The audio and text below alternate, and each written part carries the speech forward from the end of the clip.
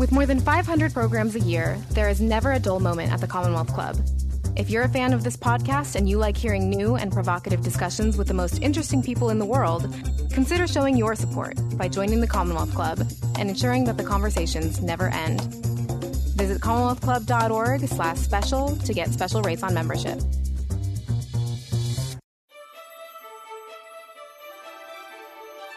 Thank you for joining us for another podcast from the Commonwealth Club. Hello, everyone, and welcome to the virtual meeting at the Commonwealth Club. I'm Denise Michaud, Chair of the Grown-Ups Forum, and it is my pleasure to introduce our distinguished speaker today, James Bostwick. James has been a trial lawyer in San Francisco for over 40 years and long been on the list of the top 100 trial lawyers in the United States. He specializes in catastrophic injuries, and he obtained the largest medical malpractice verdict in U.S. history. And that brings us to his book that he's going to be talking with us about today, his new novel, which is his first novel, Acts of Omission. And it's been inspired by a San Francisco trial in the 80s. So thank you so much for being here, James. And you've got the floor now. Thank you, Denise. Thank you very much. So here we are in this strange time. I am talking to you from my living room with a sky that is so dark outside you'd think a storm was coming, but it's just smoke. A very unusual time we're living in. Fires everywhere and a pandemic. I haven't worn a suit since March. I put it on just because I felt like dressing up, working from home like so many. Lawyers aren't essential, and boy, we really aren't. Those folks out there that are taking care of us and taking care of everyone, those are the essential folks. And I know all of us have such a remarkable appreciation for them and what they do. I'm here to talk about Acts of Omission. It's an interesting story how it came to be. I'm told that it is now a bestseller. I'm not quite sure what that means, but I'm told that it now qualifies as a bestseller. And happily, the hardbound edition is completely sold out. The first edition is now gone. We just published the paperback version. Just came out about a month ago. And of course, it's mostly sold in bookstores. And most of the bookstores, unfortunately, are closed or having difficulty operating nowadays. Although it's doing very well. The Audible version has really taken off. It's remarkable. There are close to 450 reviews, and almost 400 of them are 5-star and 4-star reviews. I have to give a huge shout out to the author, Roger Wayne, who did the reader, who's an actor and did a marvelous job of reading the book, and went way past what the author managed to accomplish. And this year, the book was nominated for the 2020 Harper Lee Legal Fiction Award. It's been a tremendous honor.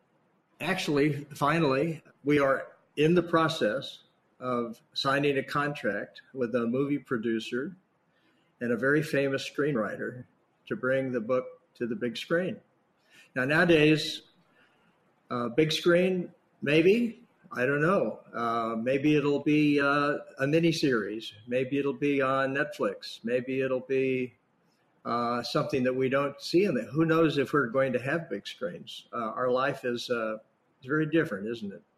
So they're going to make a movie out of it, and we'll see where we get to see it. By the way, there's an interesting story about the cover of the book. If you can see, it, of course, there's a Golden Gate Bridge in the background. And this is a place, many of you probably are Bay Area folks, so you'll know where Cressy Field is. My wife, who's a photographer, and I went out one morning about 5:30, 6 o'clock, and we caught a wonderful sunrise. And we took a picture of the bridge and the water with this beautiful shine of the sunrise from behind us. And then a week later, I was in Montana, and I saw the most fabulous sky as the storm was coming in, and I got a picture of that. And I went to a marvelous artist here in San Francisco and asked him to put that sky over our bridge, and that became the book cover. And where Marty was, my wife was standing when we took the picture. I said, make that a runner all by himself on the beach, which of course is a metaphor for the story. First, I thought I would sort of talk about the genesis of writing the book. And by the way, I've given talks about the book, but this is very strange because you're at home, I presume. I'm at home. I'm talking to a screen. You're looking at a screen. And normally when I give this talk, I am talking to people. I'm a trial lawyer. I spend my life out there talking to people and interacting with them and seeing the looks on their faces and seeing their body language and seeing what interests them and what doesn't. It's very different when you're talking to a screen. And it has a lovely picture of Denise on it, but nothing alive. So the only thing alive on my screen is me, and that's not very inspiring. I love to write, but I write briefs. I've written briefs my whole life as a lawyer, and I'm pretty good at it, but I've never written anything creative, except a brief can be creative. Some of the judges think I'm being very creative. Yeah, I love to read. I'm a voracious reader. I read all kinds of things. I've read my whole life. Normally, of course, I like legal books. I like legal fiction. But they're all about criminal cases. And society has a lot of that we all learn from seeing a criminal case. That's great. That's interesting. Rarely is it about civil lawyers.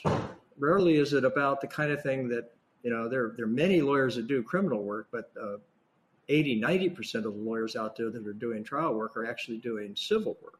And it's not usually about those of us that do that.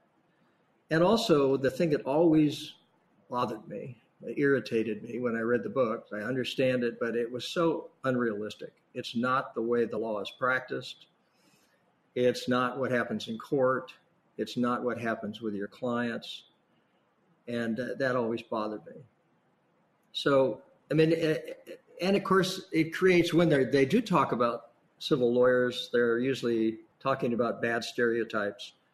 We've all know about the ambulance chaser stereotype. And of course, that's amusing and it's interesting once in a while. But in fact, and there are people like that, like in any profession, there are people that we would rather have somewhere else. But in reality, 95% of the lawyers out there doing civil work are working very hard. They're passionate. They're interested in trying to accomplish something for their clients. They're taking care of businesses that are in desperation. They're taking care of families. They are taking care of people that are injured. And most people, all of us think of ourselves as victims. We worry about if we ever got in a criminal situation, but most of us don't think about ourselves as victims. If something does happen to us or somebody in our family or a loved one, we don't know anything about that. Good civil lawyers, that work they do is very high risk. It's very expensive. They're usually, most of us are crusading personalities. We're very passionate about what we do. And you don't see that in the books. So one day my wife, who probably got tired of me complaining about that, said, look, stop complaining. Why don't you write your own damn novel? And I said, oh, no, I'm not a writer. She said, yeah, you're a good writer. She said, why don't, I signed us up for a novel class. I signed us up at the university and we're going to go. And by gosh, we went, and our instructor, Barbara Rose Brooker, a marvelous novelist and a wonderful professor of creative writing, 28 years ago, sat down with us in a class of maybe 30 people, all wanting to write their first novel. And at the end of about an hour, she actually said to us, okay, now I want you to pull out your paper and your pen, and I want you to write the first paragraph of your novel. Whoa, we all went, goodness, we didn't think we would have to do that on the first day of class. But we did. And it's interesting, and we had to read it to each other afterwards, which is quite interesting. And it's kind of fascinating, but actually that first paragraph that I wrote in that class 28 years ago pretty much is the first paragraph of the book today. Why could I write 28 years ago? Well, because my wife and I had just had a daughter. She went to bed early, a new baby. We had already eaten. I had the evening free, and I wrote in the evening. And I wrote, and I wrote. I wrote, gosh, maybe 2/3 of it. And then our other daughter was born, and she did not go to sleep at night, and that was the end of the writing. So 2/3 into it, the book went back on the shelf in the computer, and that's a funny story too. Sitting there in the computer, don't lose your hard drive, back it up. But there it sat, and maybe 10 years ago, I said to myself, my 28-year-old daughter and my 26-year-old daughter, maybe when the 26-year-old was 16, I said, why? I have a book that is 2/3 done. I need to finish it. That was kind of crazy. So I did. I sat down and I finished the book. And then I said to myself, okay, now what? I have a book. What am I going to do with it? I had people read it. They liked it. They had ideas. We did a little editing. It just sat there. I didn't know what to do with it. I didn't know how to find an agent. I didn't know how to find a publisher. And I'm, a full-time busy trial lawyer. So I'm back. Really never stopped doing that. Then a client of mine, a former client that had heard about it, said, can I read your book? And I was a little nervous about that because he is a movie producer, guy in Hollywood. I had represented, he had a brain damaged child from birth injury, and he got very involved when we did the discovery, took the depositions of the doctors and the nurses, and he was quite fascinated with the process. We became friends. And he said, I want to read it. So I gave it to him with trepidation. Well, 4 years went by, and I thought, okay, he hated it, obviously. He didn't want to call and tell me that. I understand. And then one day, not too long ago, he called me up and he said, I finally read the damn book. Yeah, I love it. I absolutely love it. I want to make a movie out of it. He said, my favorite movie and book of all time for legal fiction is The Verdict. Barry Reed wrote that. And of course, Paul Newman starred in it. And he said, this is like that. He said, I like this. We can make a great movie out of this. But he said, we got to get you published. I said, well, how do we do that? And he said, I got to find you some agents. And he did. He went out and got a couple agents, one in LA who, is he just represents somebody like called Michael Connelly, I don't know. And another guy in New York. And they, Tom Clancy he worked with Tom Clancy or somebody like that. Anyway, they were pretty well-known, very good agents. And so then we started working to see if we could get it published. Editing, things like that. Well, what happened then was that we went to 10 publishers, and they all said no. And my agent called me up, and he said, Jim, this is a great book. But he said, I got to tell you, you're a new author. Nobody knows you. It's 550 pages long. They don't want to publish a book that's 550 pages long. It's expensive. It's too expensive. You're unknown. If you had a big name, fine. If you were somebody famous, but your name is not Obama, we got to cut it. I said, well, we'll cut it. He said, yeah, I know. We need to cut at least 100 pages out of it. I said, well, trust me, we'll have a better shot. So I sat down. He said, I know. He said, it's like asking you to kill your baby. And it is. Because, of course, you think everything you wrote is just perfect. And, of course, it's not. And in reality, when you go through objectively, there are things that don't need to be there. There are things you liked that were interesting that really don't bring a thing to the table. So then with friends and my wife, who is a cutthroat editor and made some extremely good comments, which I've learned to listen to, I cut 100 pages out of it. And I must say that was the best thing that ever happened because it cut the fat out. It made it move faster. It got started faster. It got moving. And the next publisher we took it to said, we'll take it. We'll publish it. And we were on our way. That was a very interesting process. So what's the book about? Back in the 80s, I tried an interesting, kind of a fascinating case. Took about 9 weeks to try. And it's very loosely based on that case. And that gives it the structure. But it's a highly fictionalized version of that case. The book is about a wonderful young man who became paralyzed when he was 16 in a tragic accident, and a struggling family. And they were having such a hard time taking care of him. And it turned out that he didn't need to be paralyzed. There was, we thought, medical malpractice in his care. And the book basically talks about that, but it takes off from there. And the interesting thing is that it wasn't just a medical malpractice case, but it's also about a lawyer, not the lawyer that tries it, not the lawyer that is the protagonist in the book, but it's about the lawyer that represented him first and who failed him, who did not find out that there was medical malpractice, let the statute of limitations run, and who had to be sued. So it's a legal malpractice case about a medical malpractice case.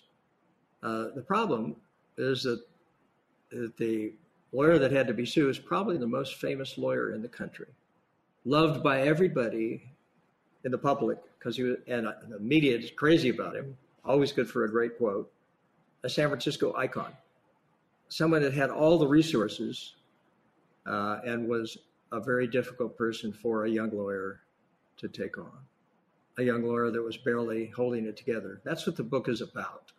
I'm not telling you that's what the case was. I'm telling you that's what Acts of Omission is about. Acts of Omission is basically a David and Goliath story. But more than that, it's a San Francisco story. It's a Bay Area story. It's your town, those of you that are in the Bay Area. It's your characters. It's your history.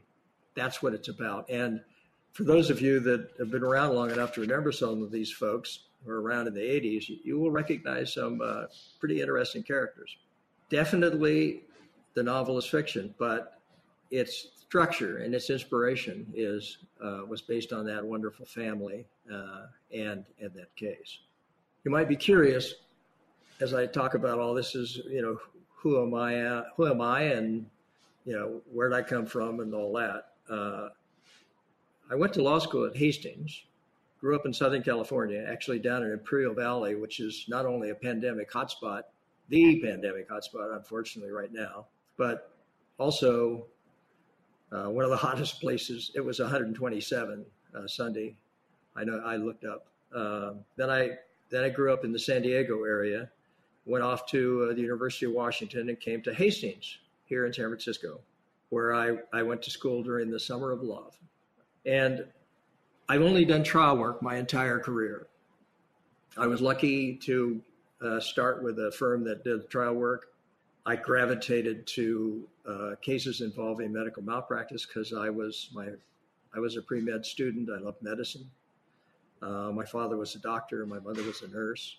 And so I've only done trial practice. I do it all over the state of California. I do it in other states. Most of my cases come from other lawyers. They bring my firm, they bring me in because we're specialists. and we come in and to prepare and try the cases. I'm a member of the bar in Hawaii and in California, and I work kind of all over. Still working full time, and as a contingent trial lawyer, I'm only paid if I win. That's the nature of the beast. I'm married, 5 kids. Now live in Marin since the rents went up in the city. We moved out, and now, of course, unfortunately, the city is a ghost town. It might be interesting for you to hear about the process, writing. Many times when I give these talks, that's one of the things people ask about is, well, what is the process like, particularly for a lawyer who has only written briefs, although, when you write a brief, you've still got to tell a story. The judge still has to be interested. You still have to tell a story. And so that kind of gets you into the process of telling a story. Not the same, however, as creative writing. The way I went at it, I didn't use an outline. Many people have to use an outline, and many people do better with an outline. I didn't. Maybe because I had the structure of a case, so I had the outlines, the bare bones of some things that had happened, some things that kept me to a certain start and beginning and end. But for me, I just felt it was better if I just let it out there into the computer, into the pages, and let it go. I found that, like exercise, it has to become a habit. You have to do it every day. I mean, you can have a day off you take, and you obviously, when I'm in trial, I didn't, because trial is a 24/7 thing. When you're not in trial, you need to do every day, you need to spend a few hours. And for me, it was in the evening. At first, when my daughter was finally to bed, what I would do is I would read what I'd done the night before. And when I did that, I'd find, it wasn't as brilliant as I thought it was. Wow, it needs work. And I would start editing, and I would change it. I would fix things, and that would get the juices flowing. That would get things moving. Then I would hit the end of what I'd done the night before, and it would just flow right on into writing for another hour or two. And then I would go over that same process the next night. The momentum builds that way. One of the things that I found very, very fascinating about the writing process is, well, it takes over your life. When you're writing these characters, and they are highly fictionalized, these are people that are made up, even though it was loosely based on a case I tried. Most of the characters are total fiction, but they start having a life. They have a life of their own, and you find yourself in the shower and sleeping, waking up, and dreaming about them in the shower, thinking about what's going to happen to, how's Matt going to do, what Matt going to do next, and then you stop and you think, wait a minute, Matt is a creation of yours. I mean, you can tell Matt what to do next. But that isn't what happens. Matt begins to do things out of your fingers in the process of writing. Matt starts coming alive. He starts doing things. Other people start doing things you never imagined that they would do. And this story goes off in ways that you hadn't even envisioned. And that's fascinating. That's a wonderful part of the process. That's when I think the creative writing process comes alive for me. That's when the characters become alive. And I have a feeling that in the books we like, the books I read that I really like, I have a feeling that's what has happened with those writers.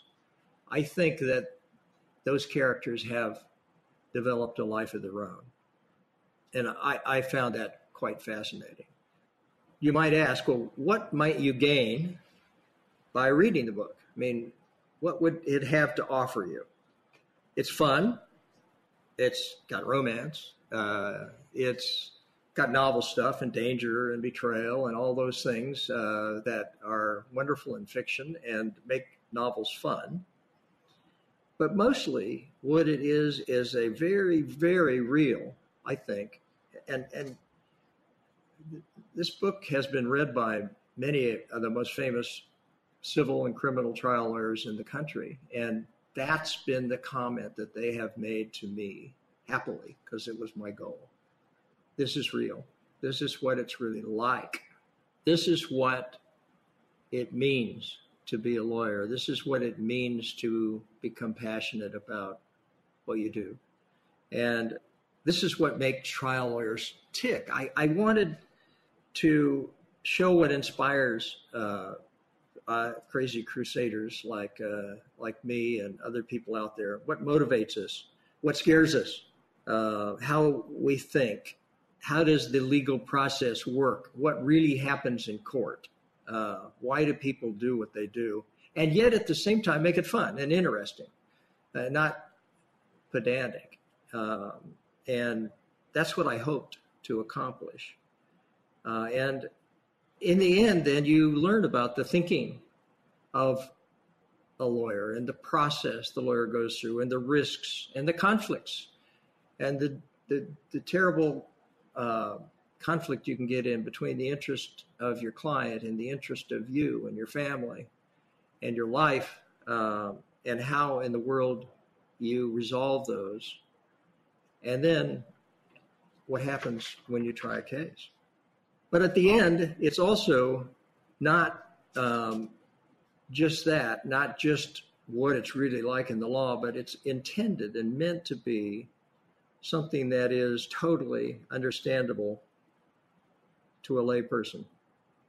I hope if you do decide to read the book, that you enjoy it, that it does give you something, that it gives you something interesting that you maybe didn't know. And if so, I hope you tell your friends about it. Maybe write a review. In this world, especially today, when the bookstores are mostly closed, it's word of mouth. Word of mouth is everything. And happily, that is happening. I'm at the point, Denise, where I've pretty much reached the end of what I was going to say, and I can normally at this point, what I would do is I would ask the audience if they would like me to read the book a little bit, maybe 10 minutes or so, and then we could have questions. But I usually read the first chapter because it doesn't give too much away. San Francisco, 1984. The trial was over. Matt stared at the implacable gray wall in front of him, unwilling to turn the ignition key and break the stunned silence that had followed him from the battered courtroom to the empty garage.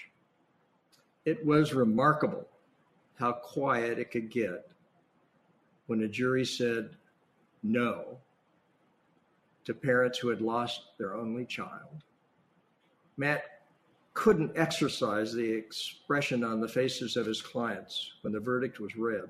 They were completely shattered. There was nothing Matt could do to ease their pain. Now they had to put their lives back together, and he had to find a way to pay the rent. Jamie had been alive when Jim and Mary Olson first came to talk with him about the drug that had destroyed their son's liver. Their doctor had received no warning from the manufacturer that the medication he ordered for Jamie had previously caused the death of several children. In Matt's office, the little guy had been so excited about riding in a genuine cable car. After 2 years of Matt beating his head against the company corporate brick wall, the case finally got to trial. By then, Jamie had died. Matt never had the chance to give him the model cable car he bought him for his 7th birthday. On the eve of trial, the pharmaceutical giant finally made a reasonable offer. Matt had advised his clients to settle. Mary would have been happy to have the case over, but Jim wanted retribution. Matt pulled out all the stops to give them the justice they deserved. His clients had depended on him, and he'd lost. His stomach twisted. He hated to lose, and he knew this case would continue to haunt him. Scenes from the trial were going to replay in his head forever. Losses left a void that his victories never quite filled. 5 o'clock. Emily, his office manager, would be anxious for him to get back to the office. He needed to deal with a pile of work and clients who had felt neglected during the trial.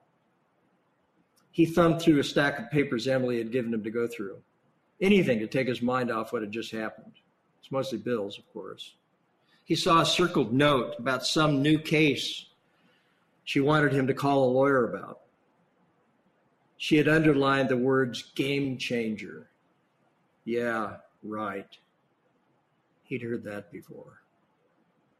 He turned the key and the blazer jumped to life. He headed home to change his clothes. Work could wait. He needed a dose of the bridge. Matt parked next to the St. Francis Yacht Club. He stretched by the seawall, savoring the panorama and acrid tang of the moist air. The pastel city cascaded down the hillside to meet Whitecap Bay.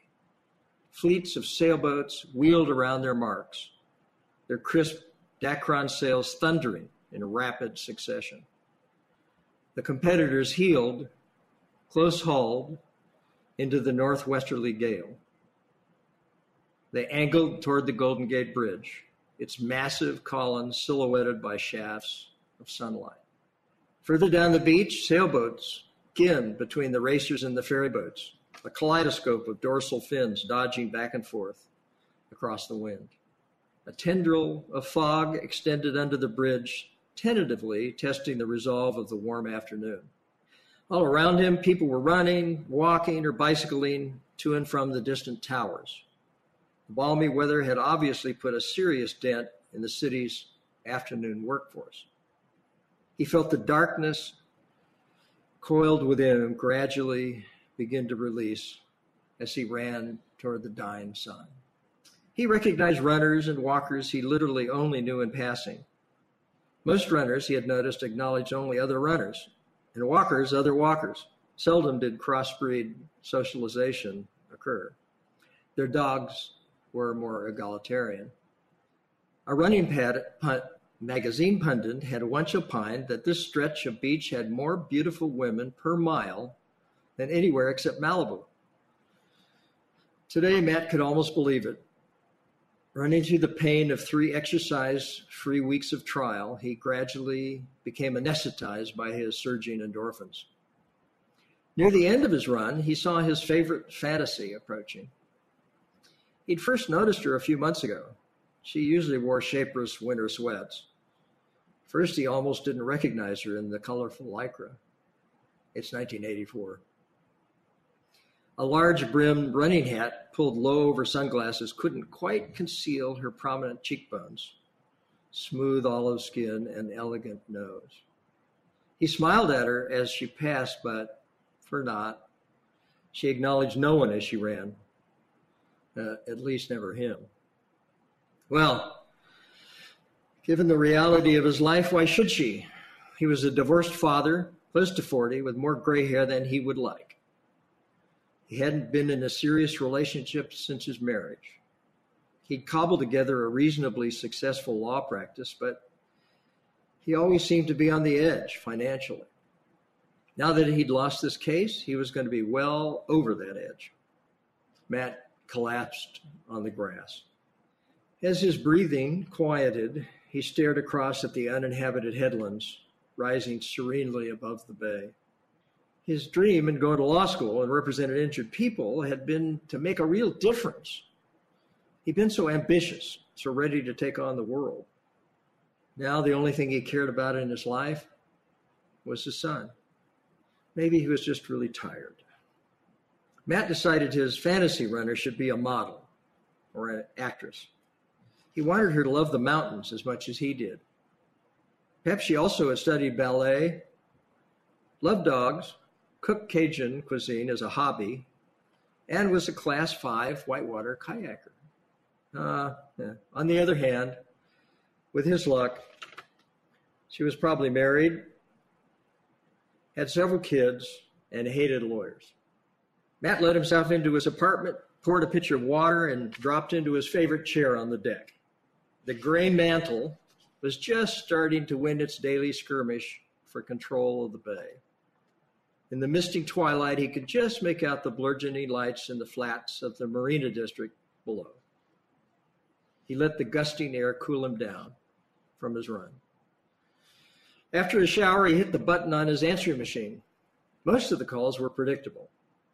A few friends checking up on him, call from Lena, the woman he'd been seeing, and the standard 4 calls from his ex-wife, Susan, worrying about money and their son Grant's schedule. There was also a message from Emily. Hi, Matthew. That verdict was bull. I think it was that squinty-eyed accountant they picked as foreman. A ringer. I know you're thinking about running away. Don't, or our house of cards will tumble, for sure. We knew it was tough. You did everything you could, and then some. The air pent up in his chest escaped slowly as he listened. Don't forget to call Fred Stadall.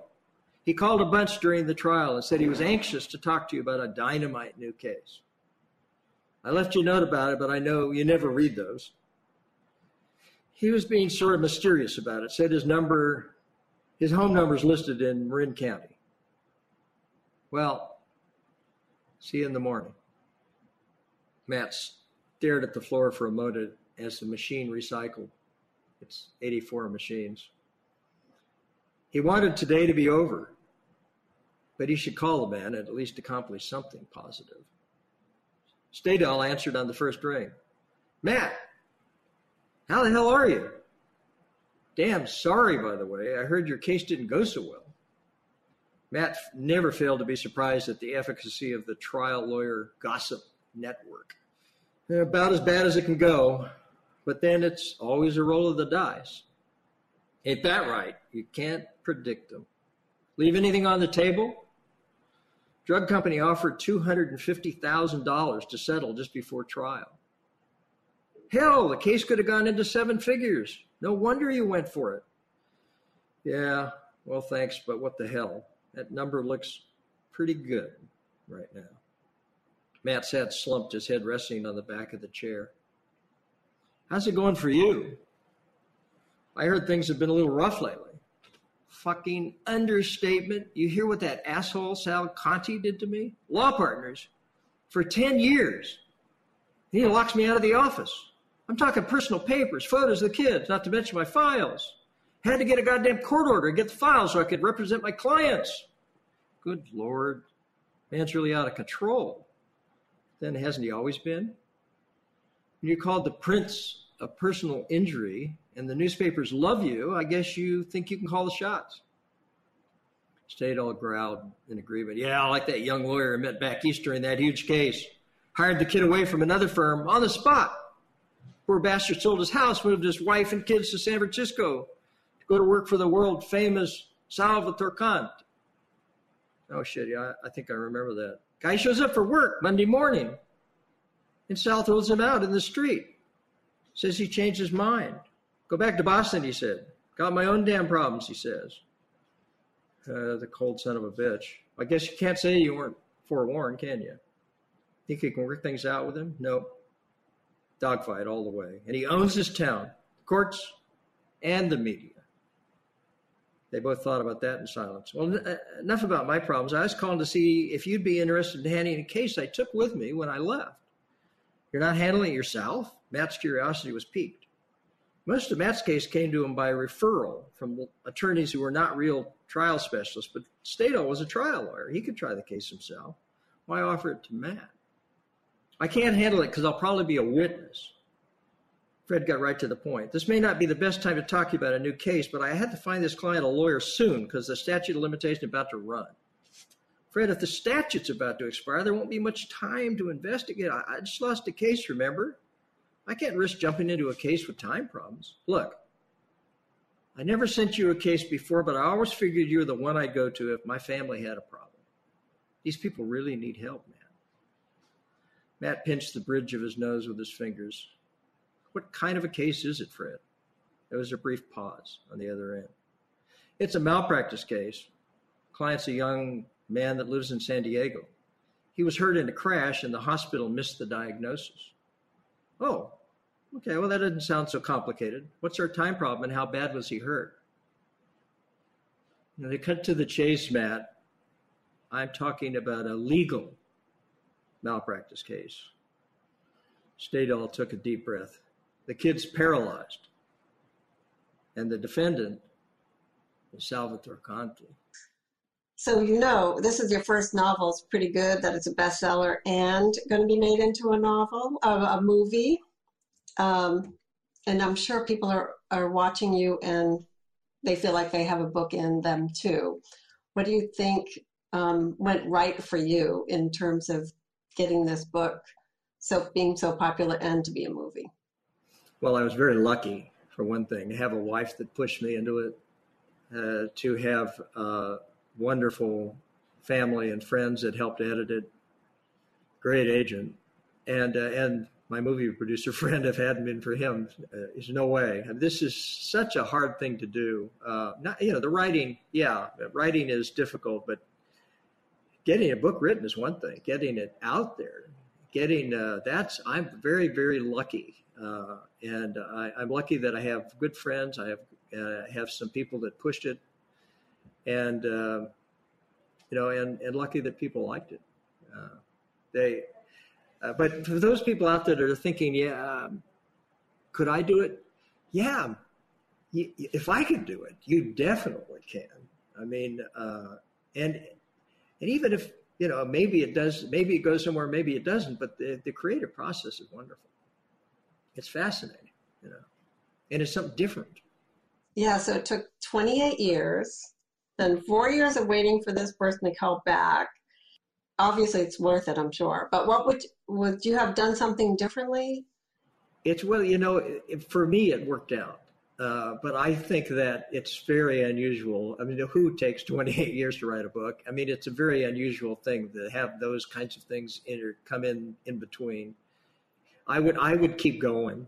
If you get going, you want to keep going, and I think that helps a lot. And I think that you got to, the people that I know out there that are writing, they are contacting me. They're contacting other people. They're getting all the help and ideas they can, and they're keeping the iron in the fire. And I didn't, and I'm just damn lucky that it's come to fruition at this stage.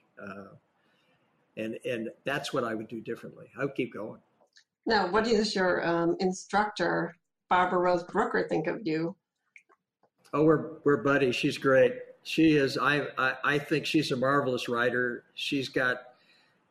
She had Goldie Hawn set up to play her in a movie on a book she wrote called The Viagra Diaries, a fabulous book.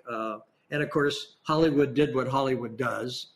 And so she wrote another book about that called Love Sometimes. It's a marvelous book, and it talks about Hollywood. And boy, I've now am experiencing the Hollywood folks, and that's just a different world. Well, so we have a question. Oh, go ahead. Go ahead. Oh, from the audience. She's asking, could you expand on the ways working as a trial lawyer helped you shape this mystery and thriller? I think that it helps because, many people that write books that are really good at it have to do a huge amount of research to write about areas that they don't happen to be familiar with from their own life. And they do marvelous research, and it's amazing what they can produce. But it's never, I don't think it's quite the same as if you've lived it. And I think what helped me here was I was writing about a passion. I'm lucky. I never planned to be a trial lawyer. I didn't even know what a trial lawyer was when I was going to Hastings. I was going to go to get an MBA and do business or something. I don't know.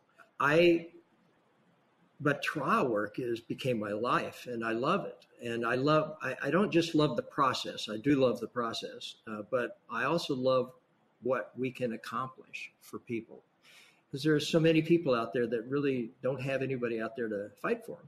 And we can make a difference in a life. And that kind of knowledge and how you get there and all the years of experience that I have, and I say over 40, but it's a lot more than that. I'm well into my 70s. And that brings a lot to the table when you're writing about what you do and what you love, and you're trying to keep it real. You were mentioning that your colleagues read it, some of your colleagues, and they said, yes, this is very real. And can you give us an example or two of what you mean by that? Like, what is, where, you said some TV series, other books are, don't really represent the reality of what's going on. Well, especially when you're on TV, and especially in a movie. I mean, those folks are having to take. My book's 450 pages long. It has to be crammed into a 2-hour movie. I mean, there's going to have to be a lot left out. You can't do a 9-week trial in a 2-hour movie, so it has to be truncated. But when you bring it down, and I had to truncate a 9-week trial into a book so that people would not give up in exhaustion, and I had to make it interesting to read. So I have to leave a lot of things out. But the key is when you are writing about what actually happens, you shouldn't take shortcuts there. You have to talk about what is real. And the real things, for instance, a classic thing that happens in all the time with lawyers is that you're conducting a business. You're paying rent. You're paying salaries. People that work for you depend on you. Your family depends on you, and it's a business. On the other hand, you're doing something you love and is a passion, and you're representing people that have one chance in their whole life, and that's everything to them. Yours is just another case. But it also is what maybe is going to pay the rent. It's also maybe what's going to make sure that you can go on to do the other cases in your office. And there becomes a tension between the two. There comes a point in every case where you have to say to yourself, what's right for the client and what's right for me and what's right for for my business. And you have to, it can never be what's right for your business. It always has to be what's right for the client. But that is easy to say. It is a very difficult thing to carry out in real life, in real time. And not only that, when you're making these decisions, they put money on a table and they say, take it or leave it. And if you took it, you could pay the rent for 6 months or a year. And if you don't, you could lose the case. And you might get more. But the client is looking to you, and the client wants to know what to do. And that's not enough money for the client, but 0 at the end of a case is also really not enough money for the client. And every trial is a roll of the dice. It's very, very difficult. And that kind of process is something we all have to go through, clients, lawyers, and it's not dealt with very much. It is a bit in the book, though. And you were saying that you develop the characters develop as you write. Did you know the ending? I know it's inspired by true events, but did you know the ending? No. Before? No. So was that a surprise to you when you came to, or yeah, was that a surprise when you? Yes. I did not know what the ending was going to be until it happened.